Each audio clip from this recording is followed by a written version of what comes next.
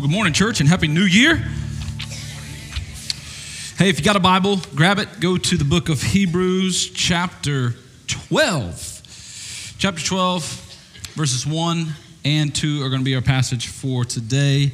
Cannot wait to dive in with you guys on this. I've been looking forward to Hebrews chapter 12 since we started the book of Hebrews about 73 weeks ago, and I cannot wait to dive into it with you guys. If you're new here at MCC, what we do here and what we've been doing for the course of probably the last couple of years is just taking a book of the Bible and then going through it word by word, verse by verse. And so right now, we as a church have gotten to Hebrews chapter 12 as we've been navigating through that. I'm going to recap a little bit after I read this passage and pray for us, but so glad you're here today. Love to have a chance to connect with you. You can fill out that next step card in that chair back pocket in front of you, and I'd love to meet you back there at the welcome table.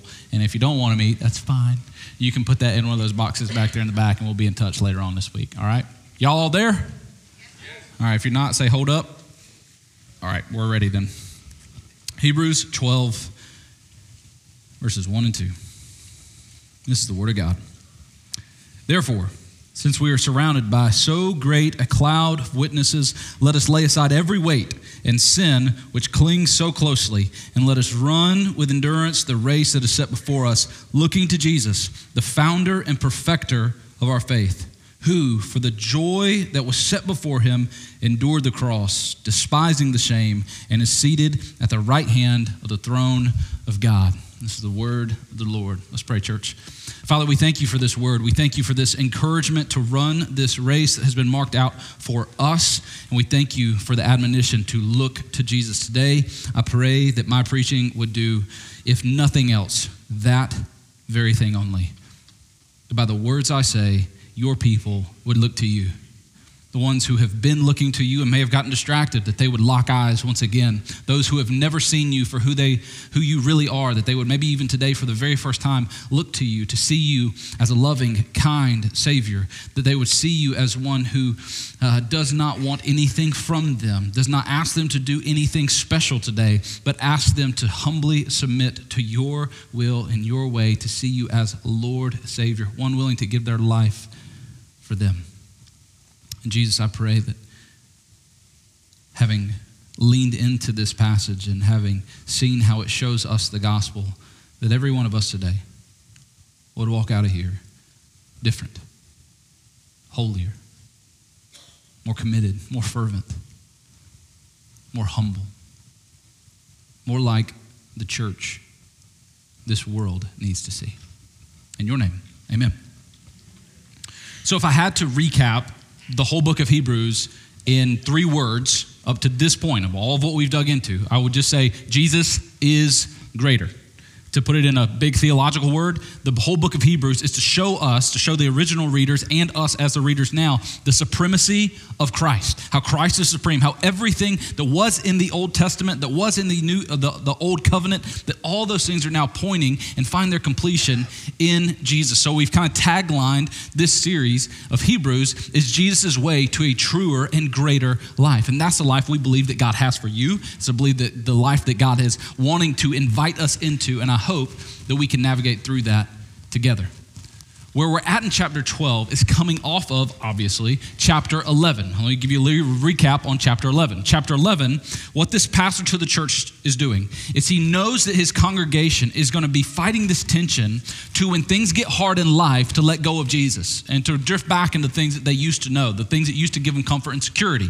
We have some of the same problems. And so what he does is he explains to them what faith is. He says, faith is the assurance of things hoped for. Faith is the confidence of things not seen. And he makes it very clear. He says, without faith, it is impossible to please God. And then from there, what he does in chapter 11 is kind of referred to as the Hall of Faith, is he lists out all of these Old Testament characters and heroes that exemplify what real faith is. This hope of confidence in things that are to come, this belief that God is going to come through on our behalf. He talks about guys like Noah and Abraham and Moses, and these guys are people who saw God move on their behalf because they put faith and put a weight that rested upon that God, and he did come through on their behalf. Now, about halfway through chapter 11, he kind of turns this corner. and not into just these people who their faith allowed God to deliver them out of really bad circumstances. But then he starts talking about these certain group of people who God didn't pull out of terrible circumstances, but God, by their faith, delivered them through. We all want God to get us out of stuff that's rough. What he does in this passage, he says, sometimes what God will do is not pull you out, but God will give you the faith to withstand and persevere no matter how much hell on earth you may face. You can still hold fast to the promise that heaven is coming. And this is on the coattails that we get chapter 12. Now, before we dive into chapter 12, you actually need to see what's at the very end of chapter 11. So let's go there together. I didn't read it, but I want to show it to you here. So he's just got through going through all this giant list of heroes of faith, the stories that are on repeat down in children's ministry, your Noahs, your Moseses, your David, all those are what he lists out for these people. And he says all these, he's talking about those guys, though commended through their faith, did not receive what was promised, since God had provided something better for us. Now listen, we hear this and we don't really understand how huge the implications of those words right there are. If you're in the living room, the first time that the book of Hebrews, is really a letter, is getting written to you, you're hearing that going, hold up.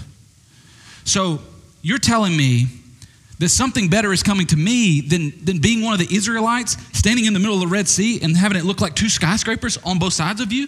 That something is coming to me, that I'm going to get a better promise than seeing the walls of Jericho fall down, that I'm going to get a better promise than rocking and rolling on a boat after it rained for 40 days and 40 nights and my family just happened to be the ones who were saved? You're going to give me something better? So if you're in the room there, you're going, hold up. That's important. I better figure out what in the world this is.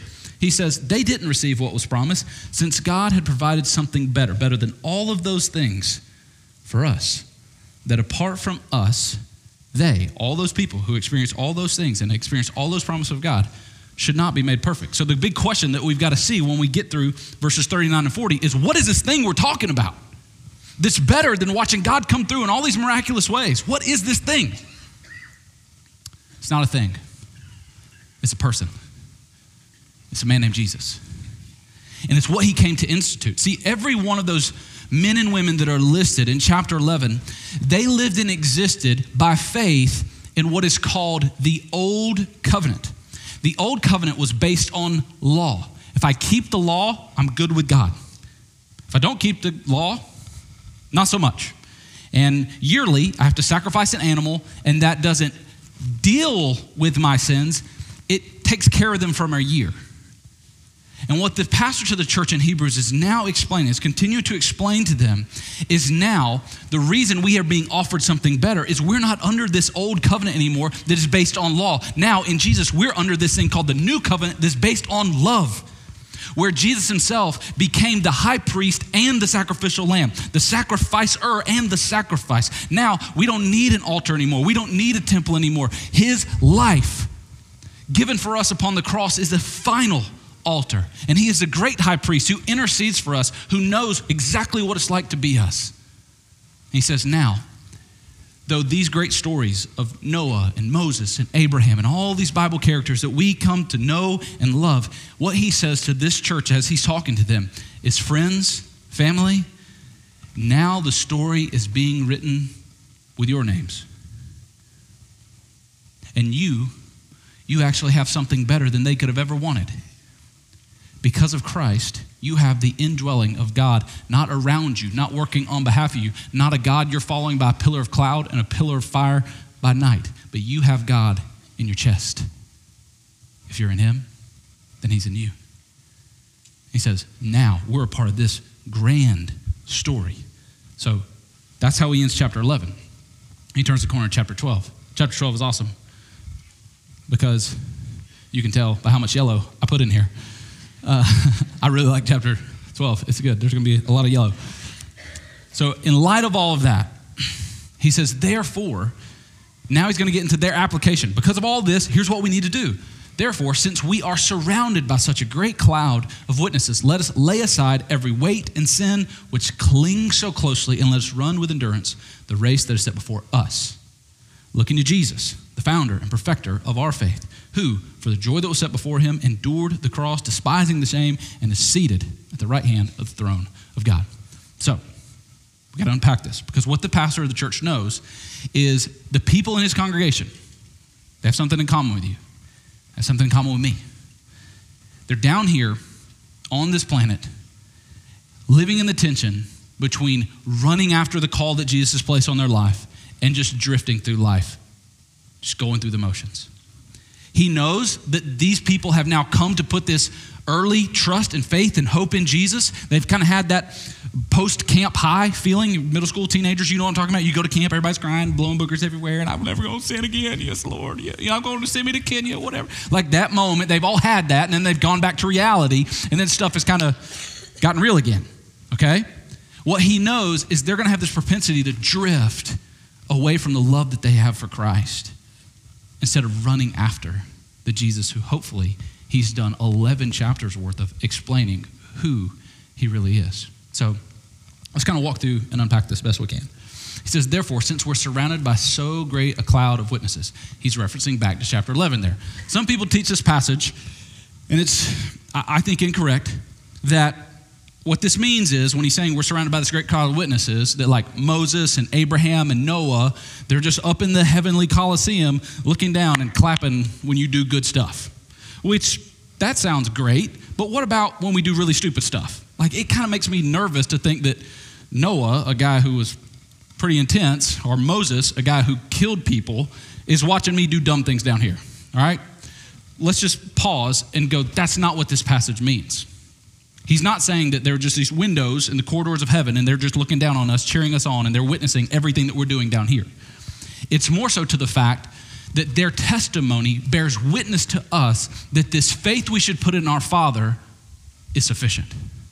That as God came through for them over and over and over again, time and time again, that he will do the same thing for us, and their lives bear witness to that fact, not that they are witnessing to us. And here's the good news. You don't need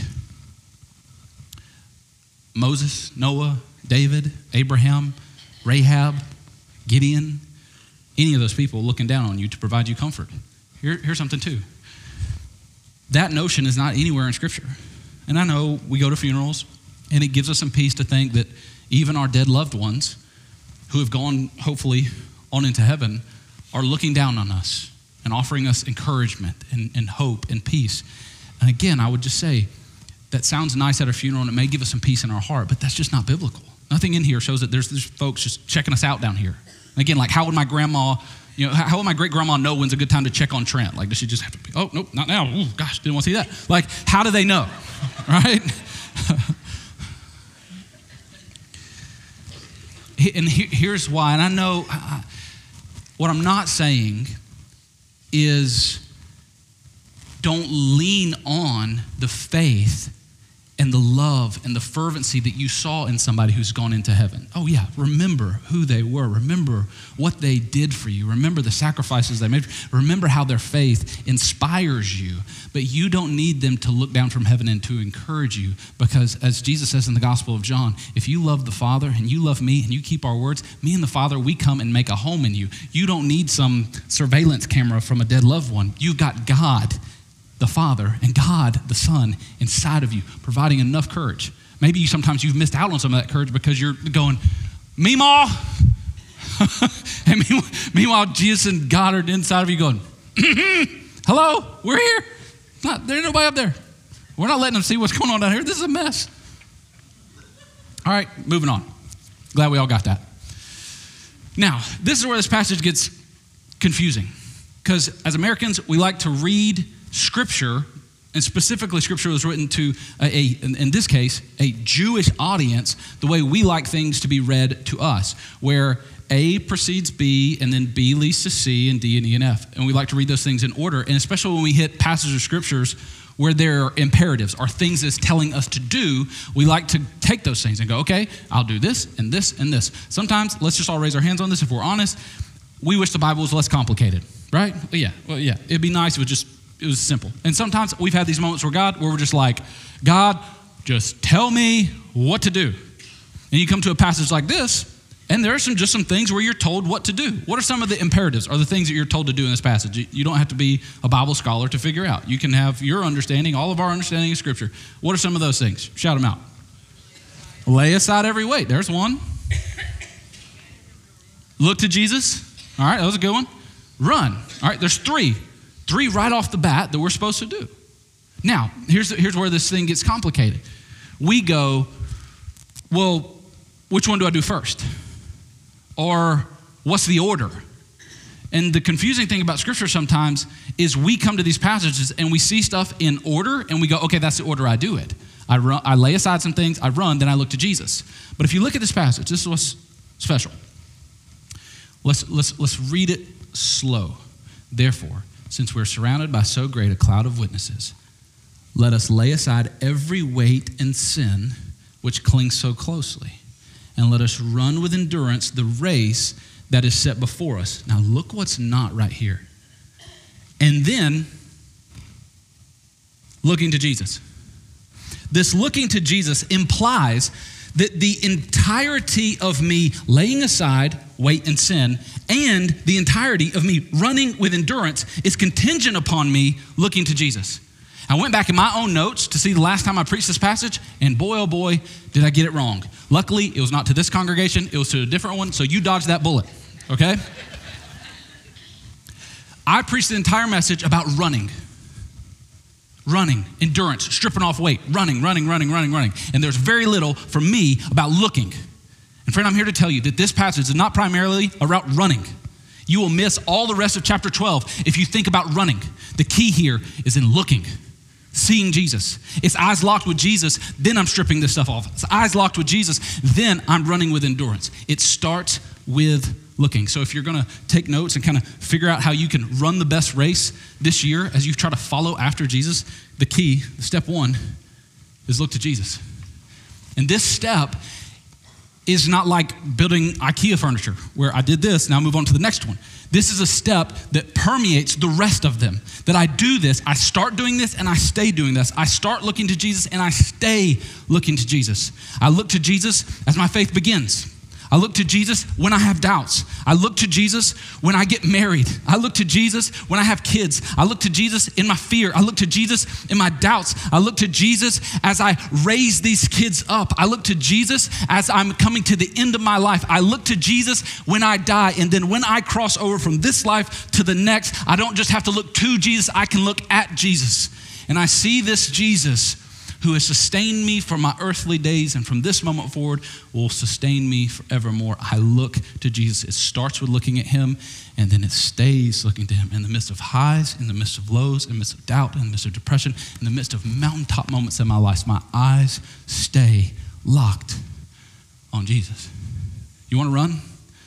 Look to Jesus. You want to finish well? Look to Jesus. Last week we said, what has your attention will determine your direction.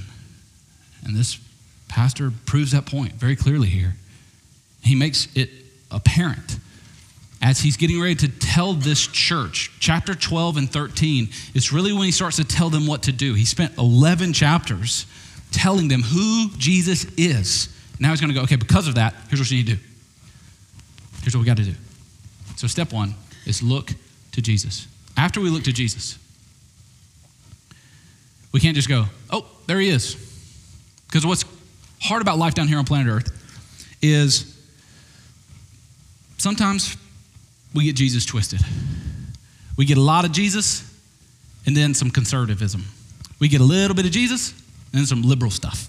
We get a lot of Jesus and then some capitalism. We can mix Jesus with a lot of other stuff down here. We get a southern Jesus. We get an urban Jesus. Got all sorts of different Jesuses down here. This is why we have to be really careful that we're really seeing Jesus. Not black Jesus, not white Jesus, not Hispanic Jesus. Jesus. The real one. The one that's in here. Not filtered Jesus. 100 proof Jesus.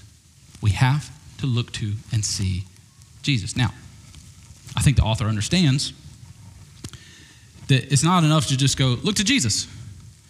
that he's got to give them clues about what aspects of who Jesus is and what Jesus has done are critical for us to see and hone in on, that will give us the encouragement to be enduring people who run the race set out for us. So he starts out by going, look to Jesus.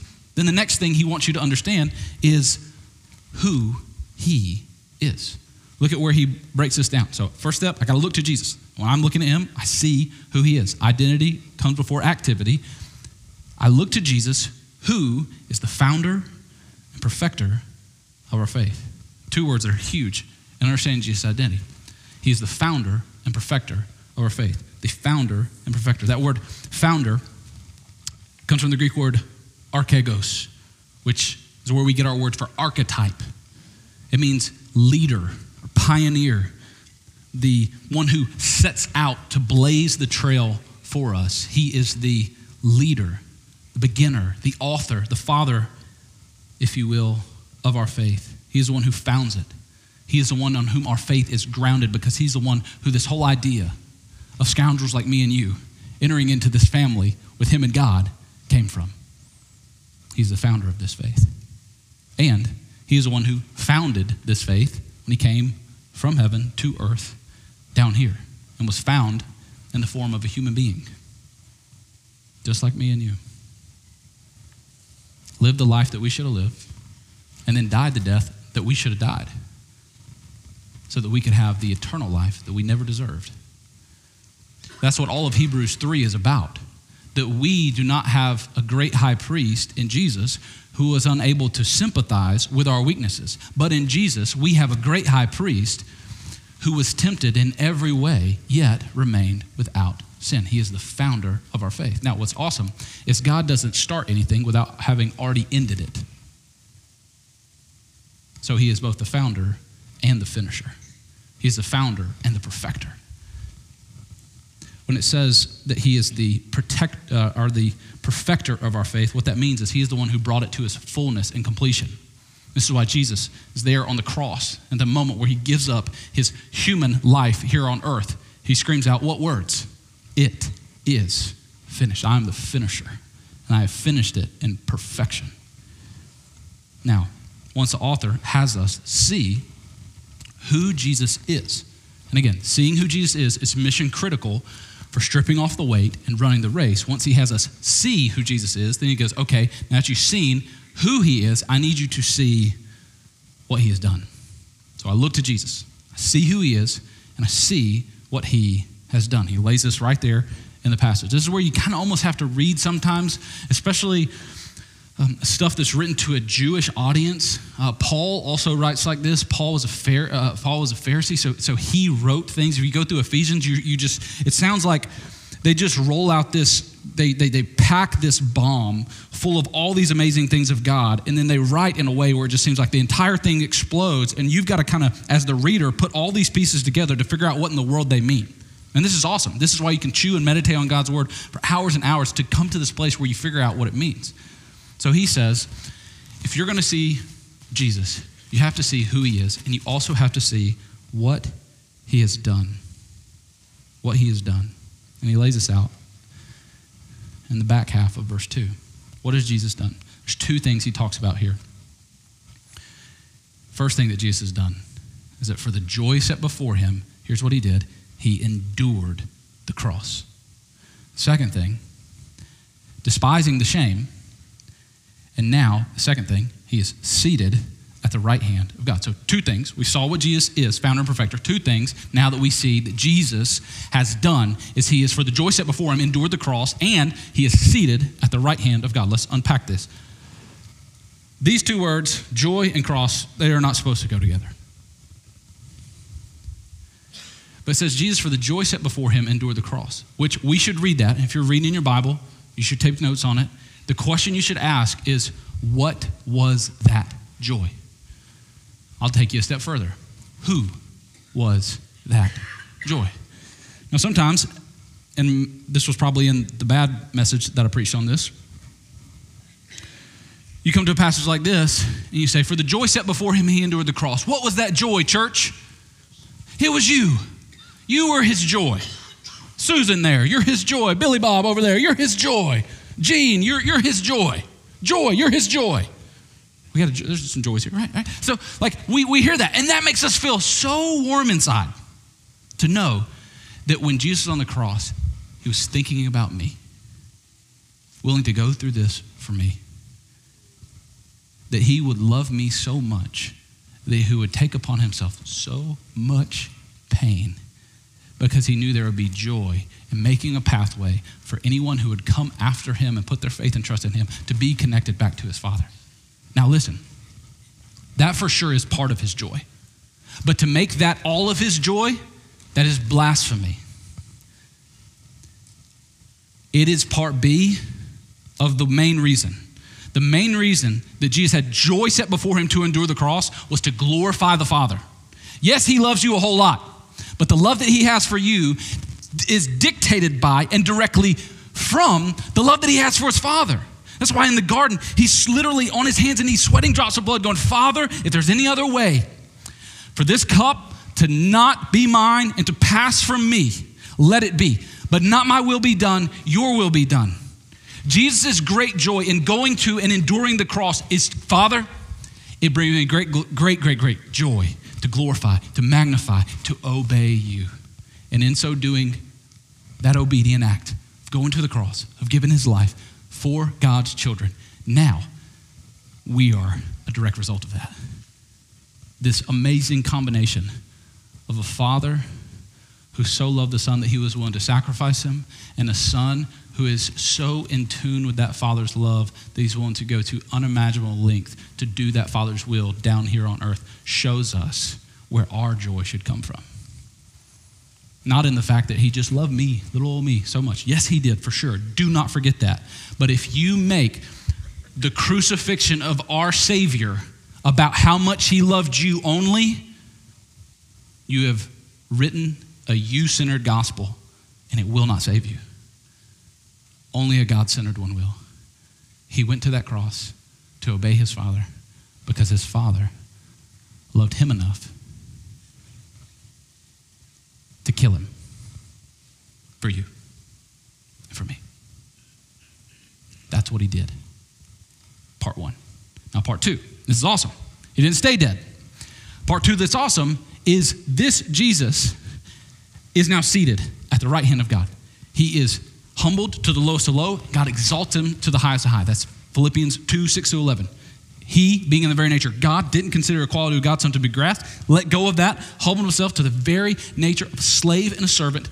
Therefore, God has now exalted him to the highest high, so that at the name of Jesus, every knee will bow and every tongue will confess that Jesus Christ is Lord. He is the founder and perfecter. What he has done is, for the joy set before him, endured the cross. That word endured, in the Greek, it is a compound word that means remain under. He remained under. He didn't spin out. He didn't toss it off. He remained under the cross. And now he is seated at the right hand of God.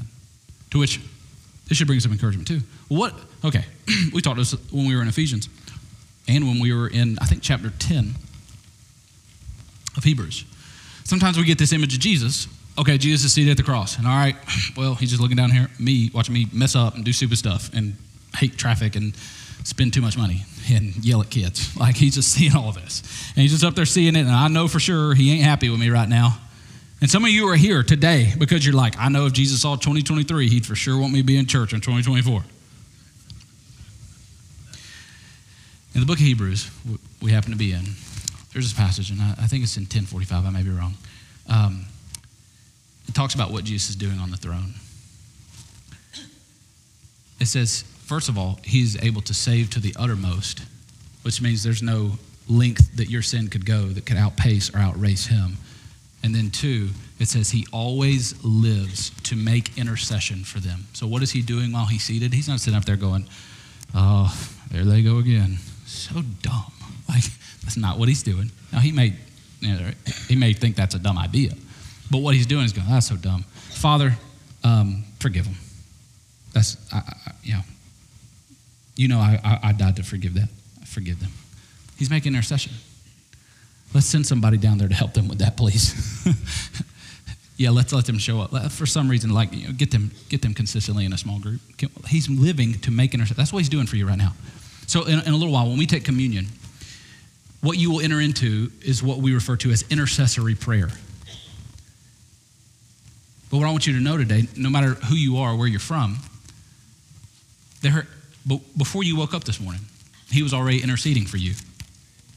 He ain't never stopped. And now, I don't know how he does that for all of us, plus everybody else on planet Earth at the same exact time. He's God, all right? That's what he does. He's just living to make intercession for you.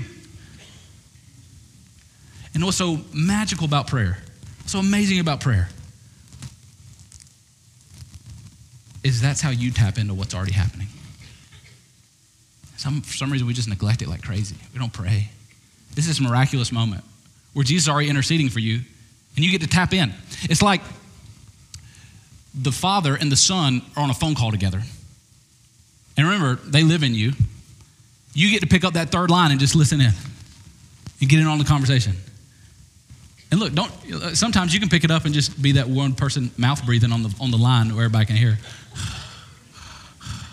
They're fine with you being on the line. But look, add to the conversation. Listen. That's what intercession is all about. And he lives to intercede for you. All right, so we've looked at Jesus. We've seen who he is. We've seen what he's done. He is the author and perfecter. He is the one who, for the joy set before him, endured the cross. He seeth the right hand of Christ. Now, this is where I preached it wrong the entire last time. Now and only now do we start talking about what we do.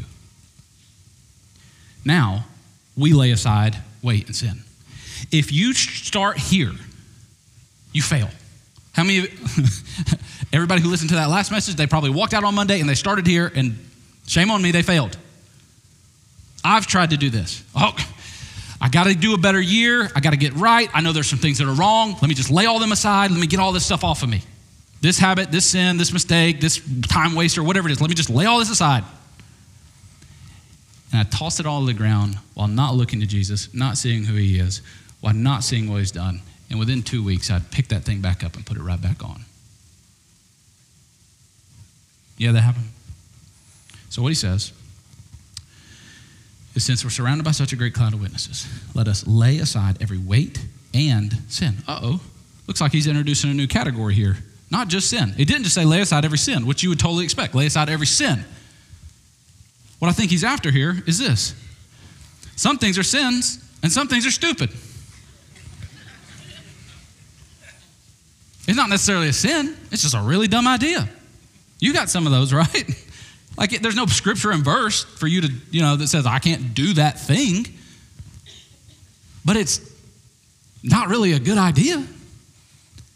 It's kind of holding you back. It's a time waster. Let's think about it right now. What is that thing for you that is not a sin, but is a weight that is holding you back from Jesus? I'm going to try to illustrate it like this. In our lives, we got two vests, okay? Most of our, what I would consider weights, the things where he says trip off, weight and sin, things that aren't necessarily sinful, but are weights that are holding us down, I'd put them in two categories. There might be more, but for the sake of this lesson, I'll put them in two.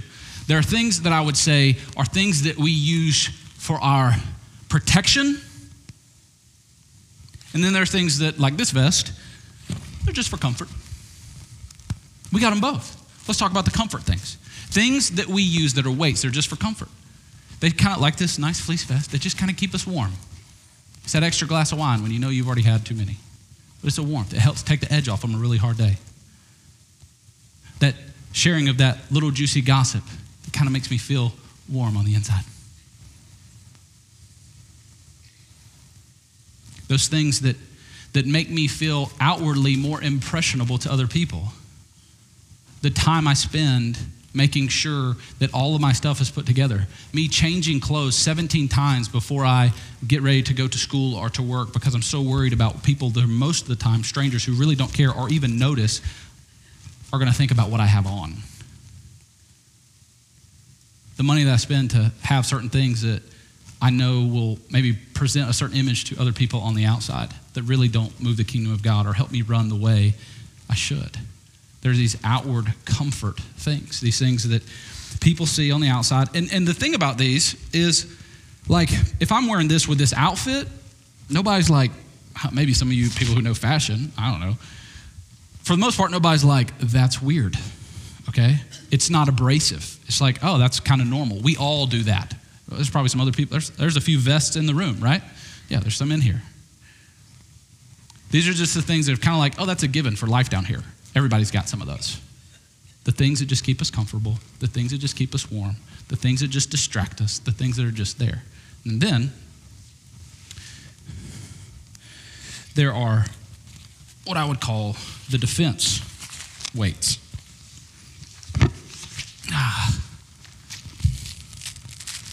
And these, when you put these on, a lot of times you don't realize that you've got them on. I think, man, shoulder flexibility is not my strength. Yeah, well, there it is. Here we go. That's about how awkward they are. Okay. When you have this on, a lot of times you don't realize you have this on, but everybody else does. It's that tough exterior, that know-it-all about you. And again, it's not a sin to know a lot of facts, but when somebody says something in the break room and you're the first person to go, well, actually, okay? It's your defense. If I can always seem like I'm the smartest person in the room, I've always got a job. If I can be the know-it-all, people will come to me. And it's not always stuff like that. Sometimes it's, well, my defense mechanism is to just stay incredibly busy. Because if I can just stay super busy, and everybody else knows I'm busy, I haven't sent a text message back in 17 years to some people, you know. I haven't responded to an email, you know. I've never been able to tell that person who invited me to do that thing, yes, I'll go do that thing, ever. And I wonder why people stop asking or inviting me to stuff. Well, it's because outwardly, everybody knows I'm just a busy one. I'm a chaos monster. I'm just going out there and I'm doing these things. Now, oftentimes, we do all those things to protect ourselves from the things that we really know we should be doing. I got excuses. Well, I always have excuses. Somebody asks me to volunteer at something. Nah, I got some stuff. My kids, you know, they're out there. Another way that we use things to defend this weight that we put on, maybe nobody else really understands it, nobody else really realizes or sees it, but we wear this stuff to protect us, and it's excuses. A lot of this is tied back to the homes we grew up in. And so we wear this defense mechanism that goes like, well, I just grew up in an angry house. Everybody was always angry. I'm sorry, I'm angry. My dad was just always angry. That's a weight that by the blood of Jesus, you can get rid of and run faster. A lot of times we just keep using those excuses because we don't want to work on our anger. We've all got these. Some of y'all, I want to free some folks up, 2024, hopefully. Some of y'all took a stupid personality test. ENTJ, a strength finder, some Ouija board, Enneagram stuff at some point, and it told you were some certain way. Now listen, you might be, all right? But for the love of God, realize and remember that we have Bible verses like Romans 12:2 that says, don't conform to the patterns of the world anymore, but be transformed by the renewing of your mind. Who you are right now is not who you have to be forever. But sometimes we get those things that just say, I'm the shy one, or I'm the nervous one, or I'm super concerned, or I'm super type A. And we just put these on and we go, that's my defense mechanism so that the Holy Spirit doesn't have to sanctify this broken, messed up part of me. And listen, those are the weights by the power of God.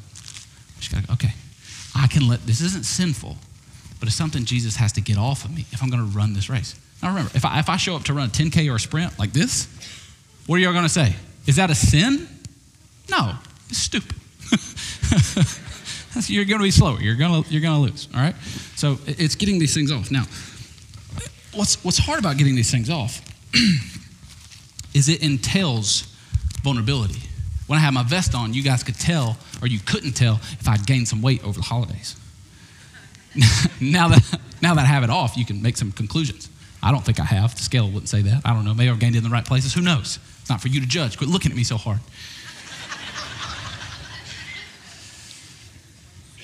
the point is, the reason so many of us don't take these weights off is because our eyes are not looking at Jesus. That's why the wording in the passage, it just makes so much sense when you really slow down to read it. It says, take off every sin that so easily entangles and the weight that's there and run with perseverance the race marked out for you, looking to Jesus. Like it implies that the whole entire time you have not stopped looking at Jesus. The reason why so many of us are so afraid of taking off things that are our defense and things that are our comfort is because we're not looking at Jesus, we're looking around at everybody else and nobody else is taking off theirs, so we're not taking off ours. I'm gonna keep this thing. Mama's got it, she's got it, daddy's got it, people at work got it, I'm gonna keep mine. And my hope is that MCC in the years to come can be a place where people are willing to strip it off and to come in and to be vulnerable with each other in the contexts where that is most appropriate, in small groups, in the counseling sessions that we have through our lay counseling ministry here, that people are willing to come in and admit, I do not have it all figured out, I do not have it all right, I need help to strip those things off, lay them aside, and to not try to go resuscitate those things that they are laying aside. So that's the weight. The other side is sin. Now, sin isn't as complicated. You know the sins that are holding you back.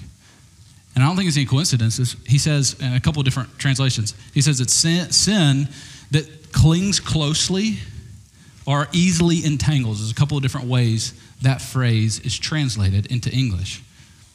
Now, what you need to understand here is you have some sin that clings close to you that just bounces right off of me. And I have some sin that bounces right off of me that clings really close to you. You need to figure out the ones that are clinging. And you need to crucify them along with your flesh. Now, how do we do that? Looking to Jesus. The moment I do that same sin that's been clinging so close to me, I know I have struggled with habitual sin the same way you have. Listen to me. I know the moment you do that sin and it feels like a tsunami of shame washes over you, the last place you want to look is Jesus. The last place you want to go is to the Word. The last place you want to go is prayer. That's because shame has tricked you into believing the lie that just because you did something bad, you are something bad, and something bad doesn't deserve a God as good as Jesus. So you run. The other night, my two incredibly competitive children were playing a game that we made up called Dad Ball. And I could go to lengths explaining it to you, but it only works at the Shoemake household. Anyway, it doesn't matter. My oldest, who God has blessed with the gift of competitiveness, was losing to his little brother. And if you're an older brother in the room, you know how bad that hurts. All right? Well, he's got one of those little foam kind of, it's not a wiffle ball bat, but it's like a foam bat hitting Nerf balls. Anyway, it's getting kind of close to the end. He knows he's going to lose. Well, he takes a bat and he just slams it on the ground. All right? And the bat breaks. It's game over. And little brother obviously wins. And I chew his butt a little bit there in that moment and explain to him why this is bad. And we solved all that. He asked forgiveness for his brother. He asked forgiveness for me. He repented of the sin. All's good. About 5 minutes pass, and we're outside playing, and I can just see it's still on him. He goes inside. He goes up into his room. I go, buddy, what's going on, man? He's like, I don't know. He's a boy. I don't know. Well, I know.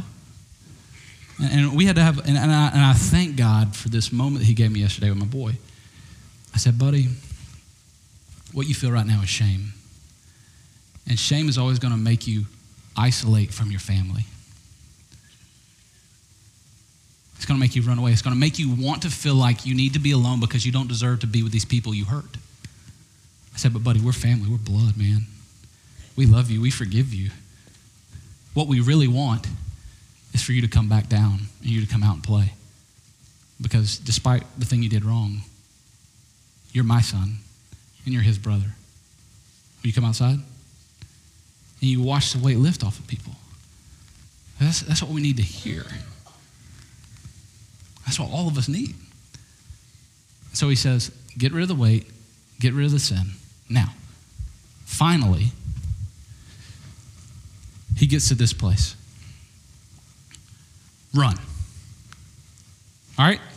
It's step 5, not step 1. The point of this passage is look to Jesus, stay looking to Jesus, see who he is, stay looking to Jesus, see what he's done, stay looking to Jesus, lay aside weight and sin, stay looking to Jesus, and run with endurance. Run with endurance. See the passage? Let us run with endurance, the race that is set before us. I love that he doesn't write this individualistically. It's his way of saying, you will not run your race and finish your race if it's not a let us race. If it's a just let you race, Lone Ranger, get in your lane, do your thing, it won't work. It's a let us run this race with endurance. Now, again, how I preached this wrong the last time. I probably said some things like, this life, it's not a sprint, it's a marathon. And have the endurance that you need. And you've heard those things, and I agree. But here's what I want to tell you that I discovered when I was actually studying what these words mean. The word run right there in this passage is the Greek word trexo. It's the same word, trexo, that is translated run in the prodigal son story. Now, you tell me how you think the father in the prodigal son story ran.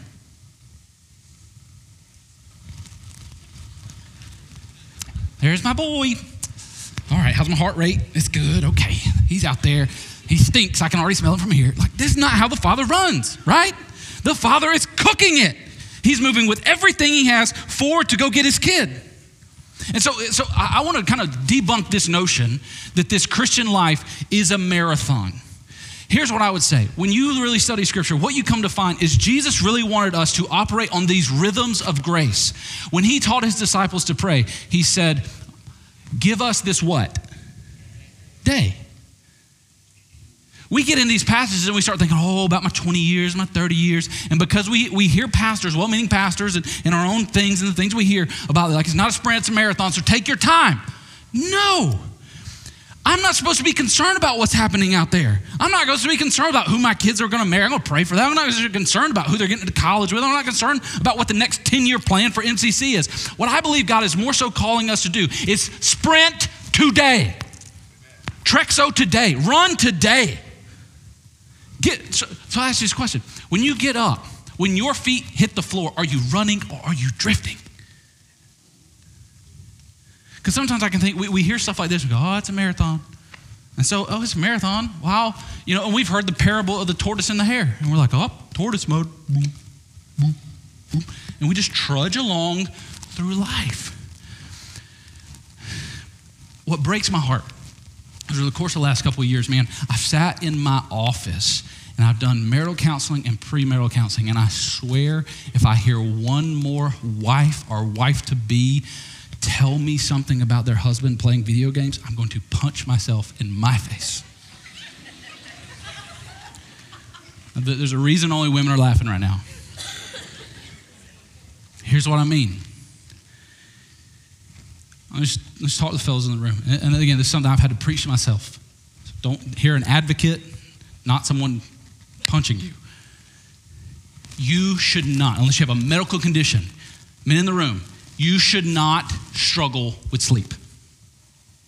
Unless you got some kind of medical condition where something's off in balance, you should have no problem going to bed at night. Men of God, we're called to wake up, sprint, trexo. Everything you got, eyes locked on Jesus, go.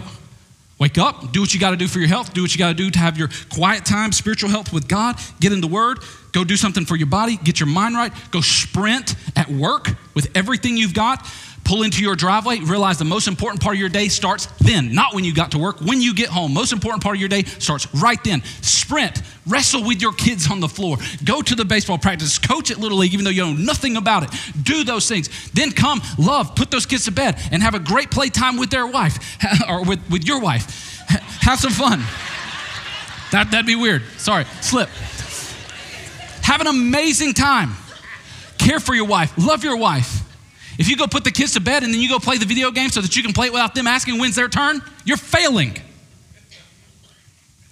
Go sprint. Pursue your wife. I can't tell you how many marriages are failing right now because wives do not feel like they're being pursued by a husband. sprint. And then fellas, if you're doing that right, no one is going to have to invite you into a late night while everybody else is asleep sin. You know why? Because your butt will have been asleep by 10 p.m. because you sprinted that day. You ran headlong after being the provider and protector of your family the way God is really calling you to. So men in this room, I'm telling you, make the changes that you need to make.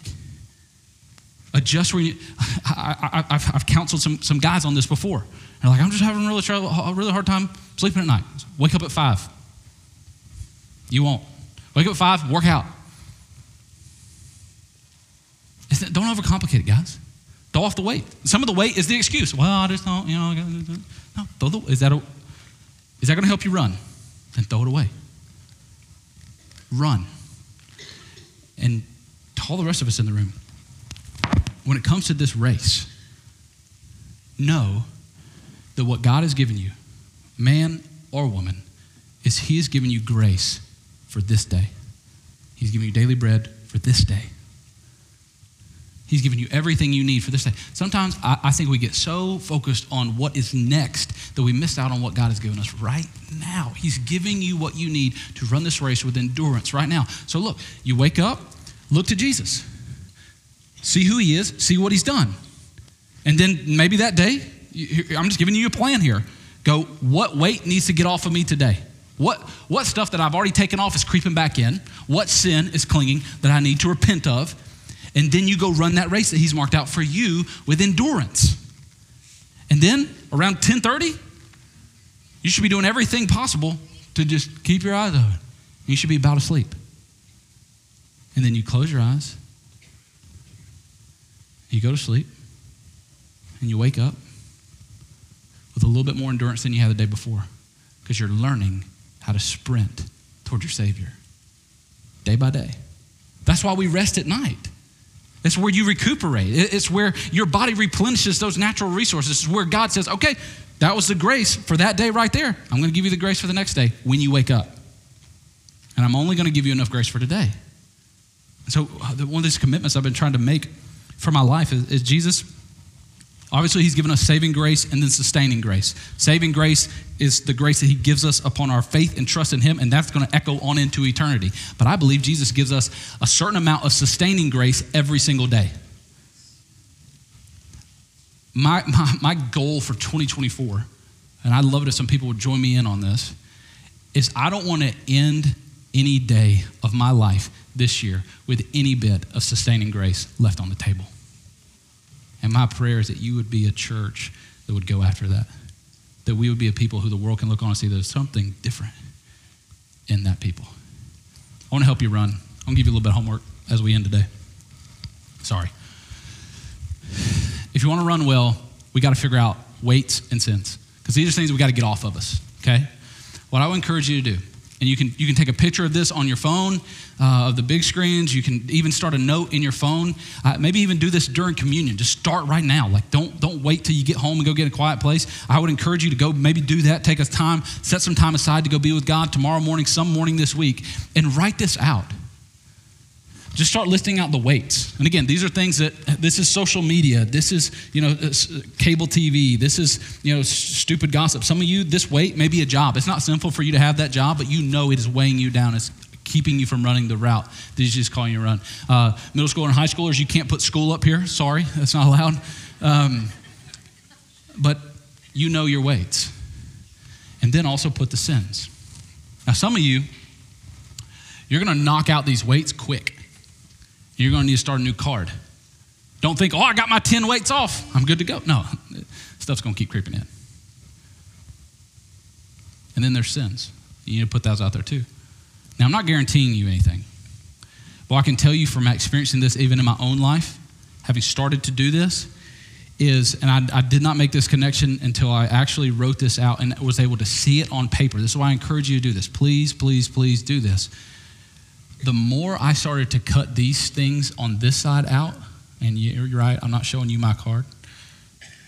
The more and more I started to get these off, the more and more these started to come off. What I found was like, man, I've been struggling with sin 3 for 4 years. Come to find out, the combination of dealing with sin 3 was cutting out weight 1, 3, and 9. And this one doesn't even bother me anymore.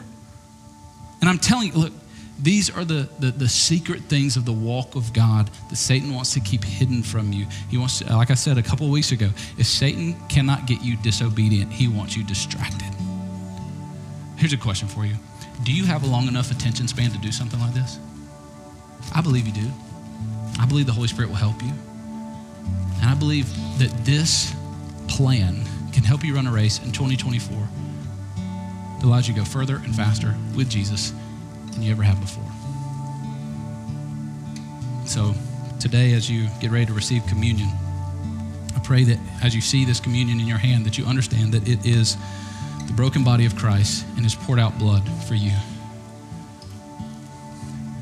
In the same way that this passage tells us to lay aside every weight and sin that so easily entangles, I want you to understand that when Jesus went to the cross, that he was stripped bare, laid fully vulnerable for the world to see, a dying man for me and you. And that there upon that cross, he is bearing the full weight of sin. What hurt at the crucifixion the most was not nails and thorns and whips. What hurt the most at the cross was the Father turning his face away from his Son. Jesus experiencing for the first time ever distance between his Father so that you could feel closeness to the Father. And I pray as you commune with him today, you feel that closeness. You look to Jesus, you see who he is, what he's done. You, even here in these moments, ask him to begin revealing to you the weight and the sin, and lock eyes. And here's what's awesome. You can stay seated right there and know that your heart is running a dead sprint towards your Savior. You don't got to move a muscle. You got to get up and you can sprint.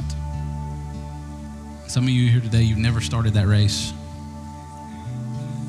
You've never taken step 1 to look to Jesus and see who he is and what he's done. And today I would invite you to toe the line, to see him as a Savior who gave his life for you, that you would put your faith and trust in him for the first time, that you would look to him and that you would receive his invitation to new life as you lay your old life aside. Let him be not just your Savior, but also your Lord of your life to come. If you want to put your faith and trust in Christ today, I'd invite you to do that. And to make that faith evident by taking what I believe oftentimes is the first step in this race directly into the waters of baptism. If you're here today, you want to give your life to Christ, you want to be baptized, you can mark that on the card, or you can come see me back there in the back as the song plays after communion. See him. Look to Jesus, church. Let's pray. Father God, we thank you for the truth is only found in your word. Help us, Jesus, to stop looking at other places, at other things, even at other people, to see what you alone can give us. Father, I pray that you would let us, the people of MCC, run this race you've marked out for us. As we commune with you today, begin to reveal to us the weight and sin that we need to cast aside, throw away. And forgive us for the time where we've tried to resurrect old weights and old sins. Let us let them die and stay dead. Jesus, we praise you for not being the one who would stay dead, but rising again so that we have life, we have hope to make it through what we're going through. In your name.